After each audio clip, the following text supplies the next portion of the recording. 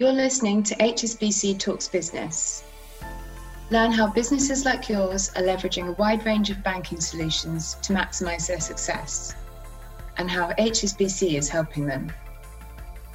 Listeners should note that this episode has been recorded remotely, therefore the sound quality may vary. Thank you for listening.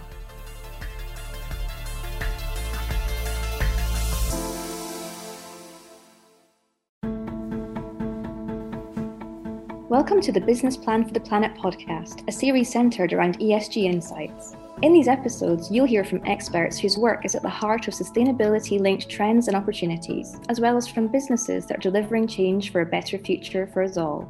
Join us as we shine a spotlight on their commitment to a sustainable future. Hello and welcome. Thank you for joining us from wherever you are, right across the world. Joining me, I have Mark Carney, the UN Special Envoy on Climate Action and Specialist Finance Advisor for COP26, plus Noel Quinn, the Group Chief Executive of HSBC, also Chair of the Task Force of Financial Services Sector. Welcome to you both. So today we explore how the UK believes it can become the leading economy in the race to net zero. Also how we can generate greater growth through green innovation, through finance and through trade as well, and how we will deliver our clean energy targets. The G7 met 2 weeks ago.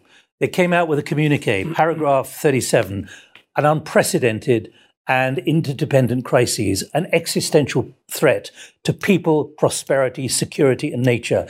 They define 2021 as a turning point for our planet, and I'm quoting from the communique. I'd like to ask you both, Mark, I'll come to you first. You weren't in Cornwall, but do you think that this is achievable? This can be a turning point for our planet?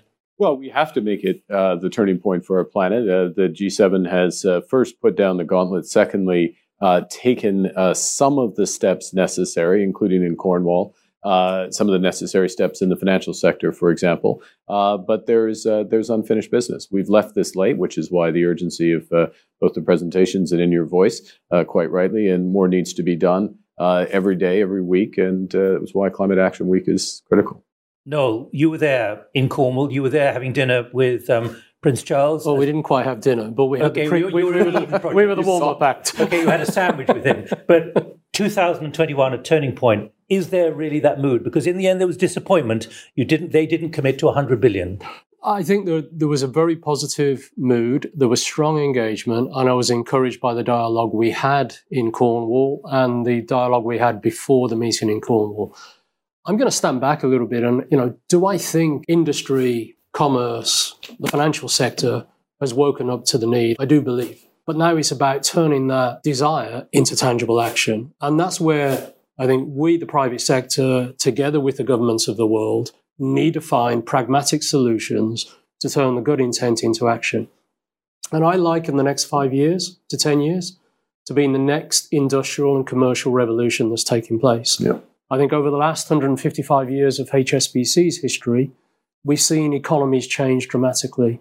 I think we're about to see the exact same thing happen in the next 5 to 10 years. Industrial revolution and technologies will change the way industries operate. 10 years, of course, is too long, actually, because of the carbon and everything else. 5 to 10 years. Yeah. 5 to 10 years, but there has to be tangible progress. Let me pick up on what Noel just said, which is that, there's a fundamental rewiring of the economy that is just begun. And it's that scale of change that is necessary in order to accomplish the climate goals. Now, that does take, it has to start now, but it will take the balance of the decade to really break the back of it. I've seen both of you talking about this at various points. Let me put to you, actually, that even if there's disappointment that we're still not going fast enough, there has been remarkable progress in the last few months. There's been remarkable progress. Let me, again, reinforce something Noel said. This is fundamental. This is one of the core, and I would say for most companies, most financial institutions, this is now the top strategic issue. That was not the case. Without doubt. Without doubt. You see it in the conversation. It is all of my conversations and all of your conversations. These are CEO conversations. They're board conversations. They're informed conversations. And they're conversations that are shifting from commitment to action. So strategy into implementation of strategy. So that is a sea change from where we were even a year ago. Yep. Even a year ago. There were leading institutions that were there, but the mass of financial institutions, the mass of companies were not there. Now, that absolutely essential in order to move. Execution will be critical. Because both of you, I think, have said, if you're not signed up to net zero, we have to assume you're not going for net zero. Are there any waverers and laggards still? Are you seeing? I think we're in the process of signing up. So I don't think it's a case of those that are signed up are on board and those that haven't yet signed up aren't on board. I think a number of companies and financial institutions are still going through that transition from, yes, we've got to do something, into what exactly does net zero mean? How do we make that become a reality? Because boards don't want to sign up for something that they can't see the execution path. And therefore, I do think even now there is a period of learning that's going through for the industry over the next 6 to 12 months. And I think more institutions will sign up for net zero. What's the option? The option as a financial institution, you only have two. Sign up for helping your clients transition their business models to the new technologies and the new approaches, and you bank them on that journey, or you withdraw from them.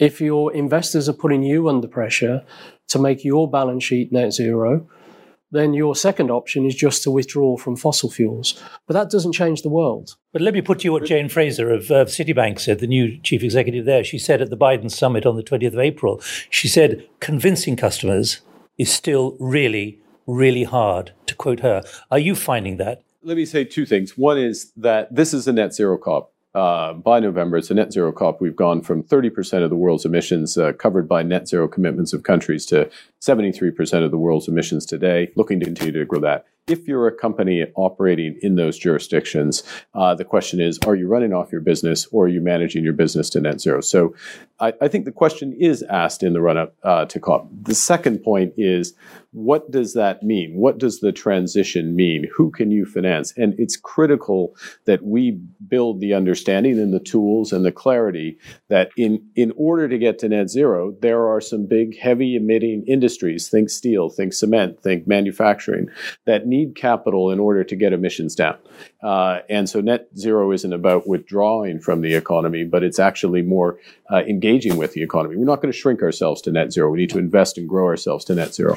So both of those are essential. And for clients, and no better place to speak to this, but with clients, it is engagement for the types of investments.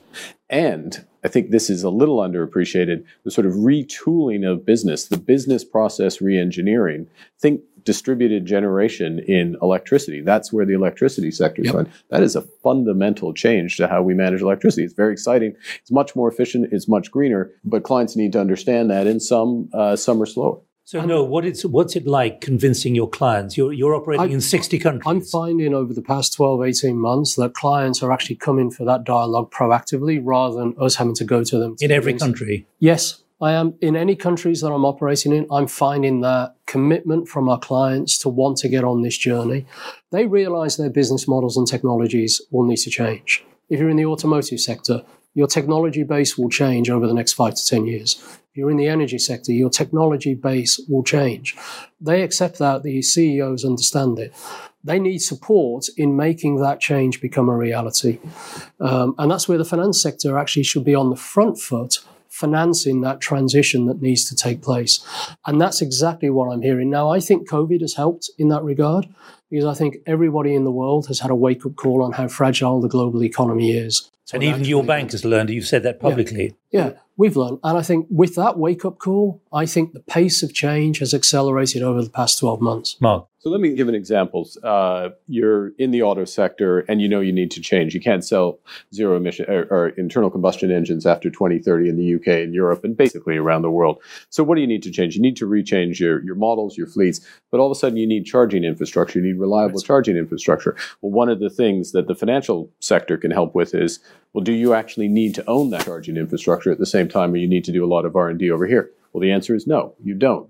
And the capital that's coming in can help disaggregate and leave for the core competency of the business. What do you need to focus? You need to focus on powertrains, drive chains, the computing technologies. That's part of the autos. That's part of the conversation that's happening, and that's why that's one example of why it doesn't happen overnight, but why it's so fundamentally strategic for business. No, what about SMEs? because SMEs make up the majority of most economies, not the big well-known names, the supply lines and so on.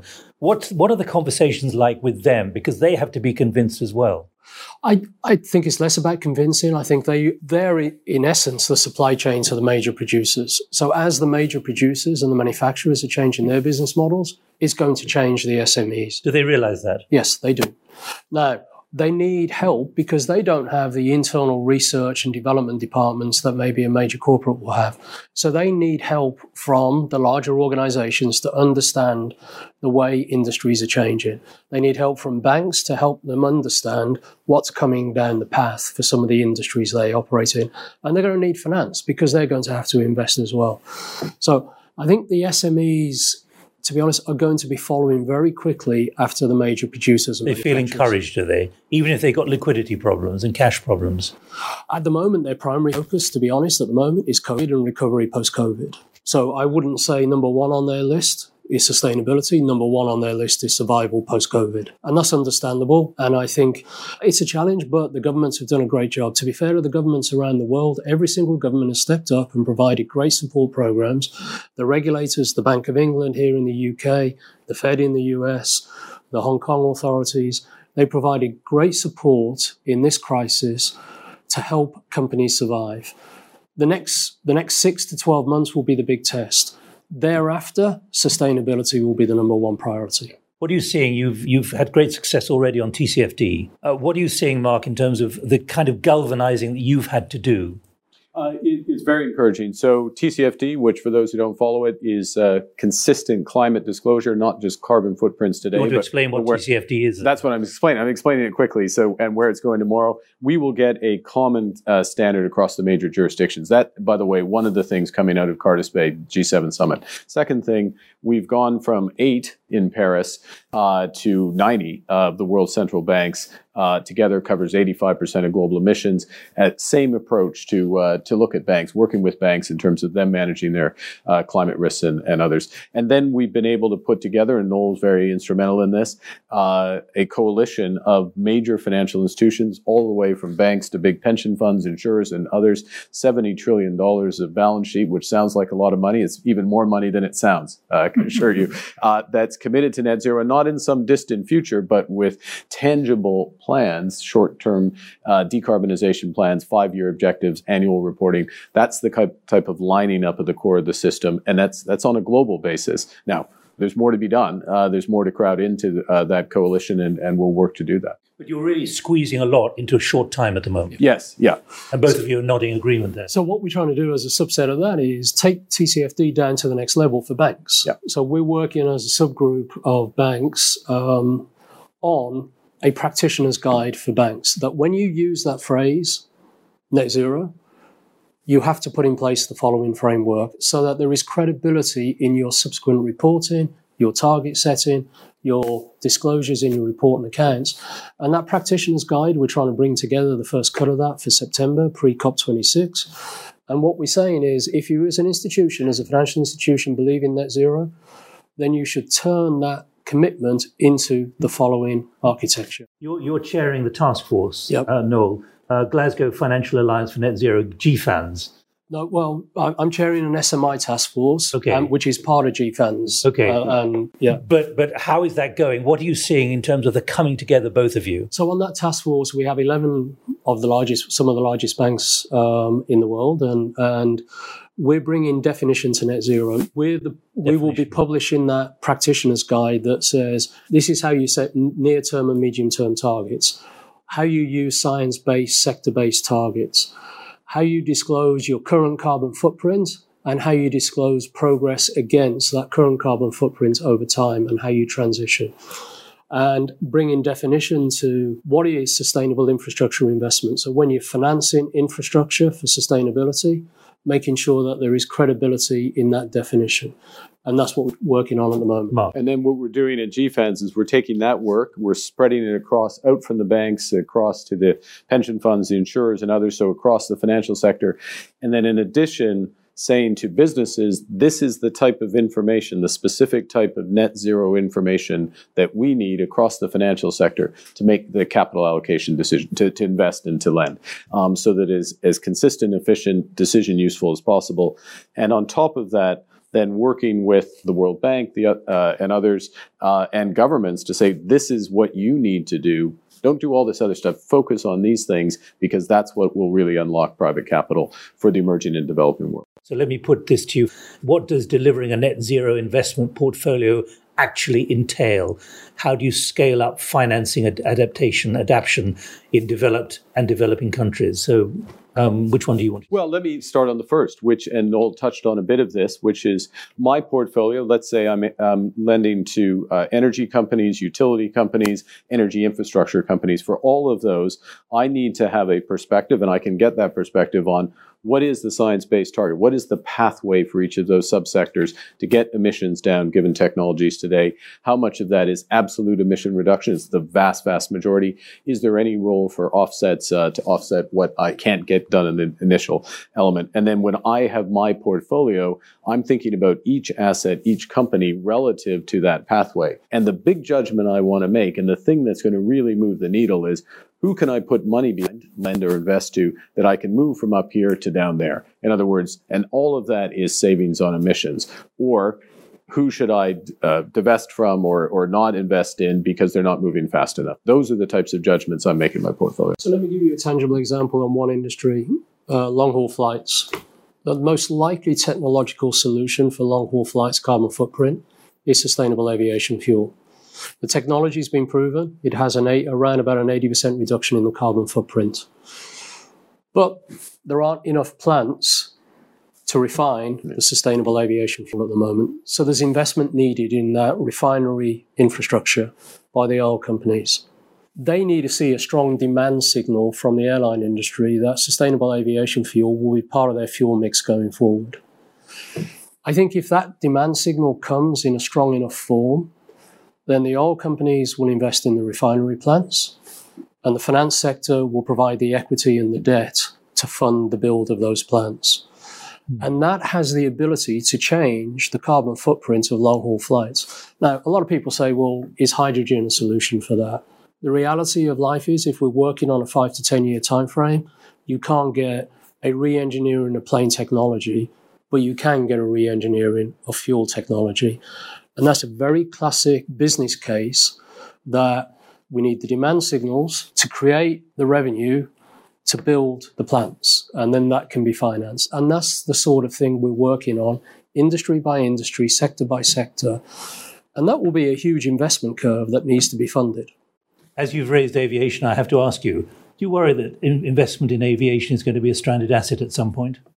I think it will become more difficult if there aren't technological solutions found. Yes, I do. I think any industry that in 10 years' time has the same carbon footprint as today is going to have challenges, and therefore has the risk of being a stranded asset. All right, let me move on. How can we expect governments to act in the public interest, in the interests of the planet, when doing so goes against their political interests? I've heard politicians privately say very explicitly, we've got to think of the next electoral cycle and worry about that rather than the future of the planet. Well, I think the first thing, this has been part of the tragedy of the horizon, is the political cycle is shorter than the cycle of, the largest physical manifestations of climate change. Now, I would submit to Kevin and to you, Nick, that what we have started to see is that is changing. Why is that changing? Because of the weight of public opinion has shifted. I'll go back to my native Canada. In the last 2 elections, 3/4 of voters voted for parties who supported a carbon tax. Guess what? Canada has not just a carbon tax today, but a legislated carbon tax out to 2030, rising to $170.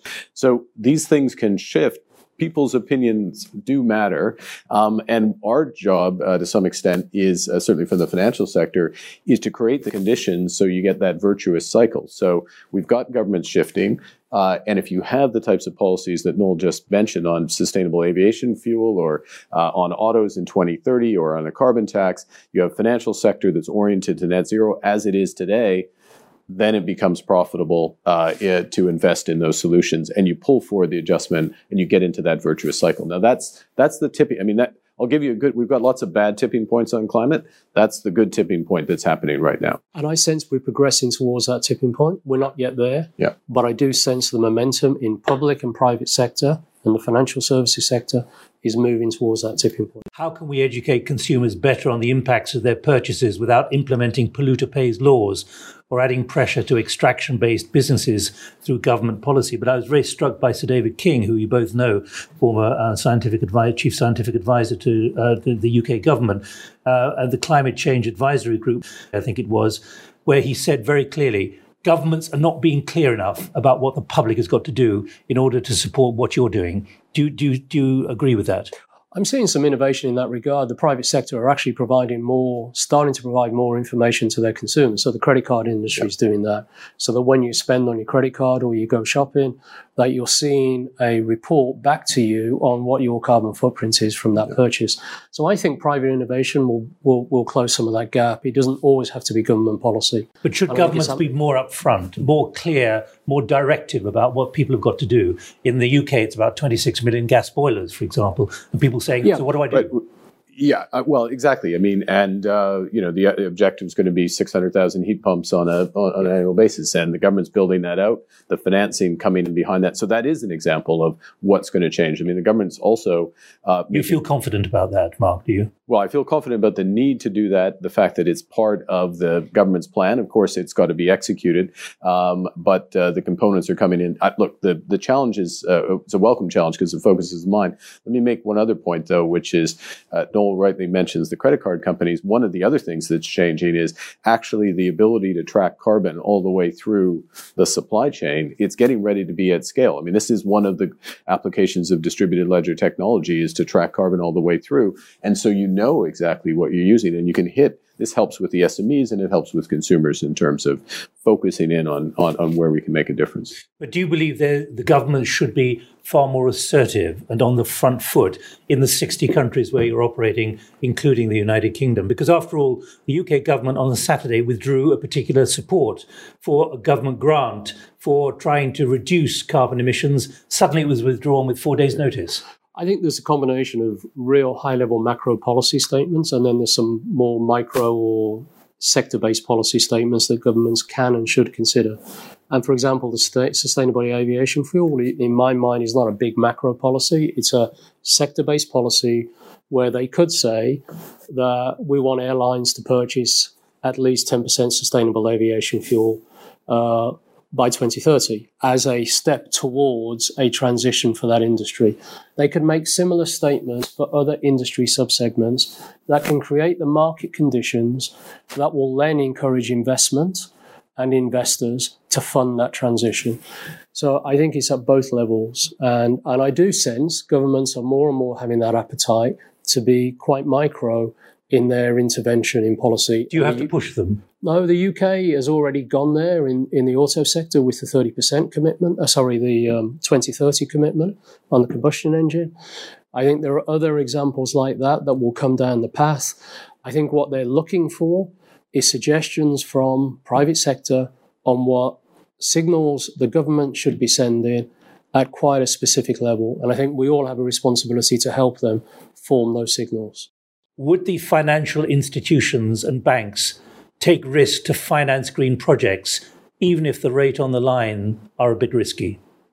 Well, I think let me start on that. And the first is which of those risks can we socialize? Can we bring into the multilateral institutions? Which can we bring into? Can we pool and bring into the insurance sector? Let me give two tangible examples around that. On insurance, one of the things we're building out for COP, or rather the insurance industry is building out for COP, is something called the Global Risk Index. Now, it's much more than that, but it is a mapping of climate risk around the world, which allows insurance industry to do what they do best, which is to pool risk much more effectively, which takes some of those risks off the table, which will help the private sector. The second thing is how do we work this in a so-called blended finance world? So we use some of the resources of the World Bank, other multilateral institutions, again, to take off some of the risks so that the return and the scale of the investment, the return to the private sector and the scale of private sector investment can match the challenge.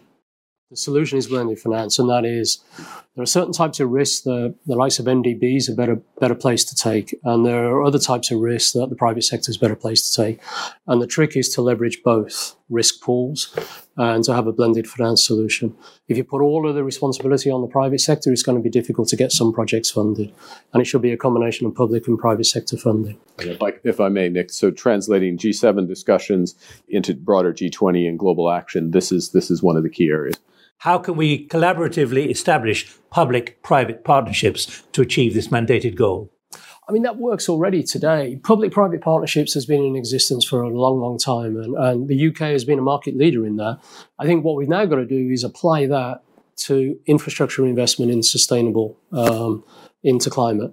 So it's learning about, it's about the new technologies that few will have experienced before, and that brings a new level of risk. So, financing an existing railway line with existing technology is easy to do on a public-private partnership. Financing the investment into a brand new technology with an unproven business case and an unproven technology is where you get a new set of risks that are harder to understand for the private sector. And that's where I do think there's a combination of public and private sector financing will be the solution. So very often it's not about can you get the public and private sector to work? You can, but it's getting it to work on new technologies and new business cases that's the challenge. And new mindsets as well. And new mindsets. Let me give you a question which I think brings together a lot of what you've been talking about how you incentivize. Do you think that regulations and targets will be the key driver for the necessary change in the necessary period of time? Or is it possible that a greater moral human motivation from leaders to take their organizations beyond the targets is on its way, knowing the rewards will come, even if there's a political price? I'm not dodging it by saying both, but in the following respect, which is first, what we've been talking about is a series of examples of regulations, forward-dated regulations that then pull forward action today, change the economics, get investment at scale. But one of the questions that companies have to ask themselves, and financial institutions that lend or invest in those companies have to ask themselves is, well, what's necessary? What is the regulation or the consumer behavior that's necessary ultimately for us to get to net zero? And if I think there's the commitment to be there, well, then how do I adjust today before the regulation comes into place? And that's why we put a lot of emphasis on net zero plans. That's why we put a lot of emphasis on forward looking, on scenario analysis and the pathways. And the question for every board and every senior management team is, well, what does your strategy look like? What does your business look like if we collectively, for moral and intergenerational fairness and other reasons, if we do what we need to do in order to get to 1.5 degrees? That's a basic question for every company. I'm a strong believer in hope and passion, but hope and passion without an action plan normally doesn't materialize into an outcome. It's not much of a policy, is it, hope and passion? So he could write a chapter in his book about hope and passion. So it's written about humility. Yeah. So I'm a strong believer in turning hope, passion into an action plan, and you need an action plan at a granular level. And that's why I do think you need both the belief and the passion in doing something for the future, but then you've got to put in place tangible actions, and that's both government and private sector. I hate to put this in right at the end, but it broadens the question even further, taking it beyond just carbon to biodiversity and sustainability in nature, which is more than we can talk about in the next 2 minutes. How would you balance carbon reduction and biodiversity when you make an investment decision? Do you have the data to be able to make that? No. We don't have the full data that we need at the moment on biodiversity. And in fact, we don't have the full database of information we need for carbon at the moment. There is a huge amount of investment that's got to go in all companies everywhere in the world to provide that data source. Do they realize that? I think they realize it because investors are asking more and more questions, and quite rightly so, and they can't answer all those questions because they don't have the data flow of their own supply chain, their own customers, their own carbon footprint, and that therefore is part of the journey that we have to go on over the next 5 years. Mark, it brings us back finally to that one word, existential threat. It's more than just the climate emergency. Are you motivated, both of you, by the idea that this is about essentially saving human survival on the planet? Is that really the bottom line? It is an existential threat. So yes, by definition, that's including right. nature, biodiversity. Including nature, biodiversity. Addressing climate is a necessary but not sufficient condition for addressing biodiversity. So it requires more above and beyond in order to address biodiversity. And if, as Noel just said, if we don't have the full data on carbon, we are far from it on biodiversity, except to know that the trend is deeply, deeply disturbing. 30 seconds each. Any particular message you'd like to leave for all the people out there? I do believe there's been a fundamental change in the last 12, 18 months. And now we've got to turn that passion, that hope, into tangible action. Mark? I think that's exactly right. And we've made tremendous progress, but we've left it very late. So we have a huge amount yet to do. Is it too late? It's not too late yet. When is yet? Well, let's not find out. You encourage us to find out, but you're both smiling. Let's not find out. No, let's not find out. Let's keep pushing. Look, the momentum is there, and you've got the attention of people, so let's execute. This has been a tremendous half hour. Thank you both. This has been a special podcast in the Business Plan for the Planet series. More episodes will follow shortly, so please do keep an eye out for those. For more information on the programme, visit business.hsbc.com/sustainability.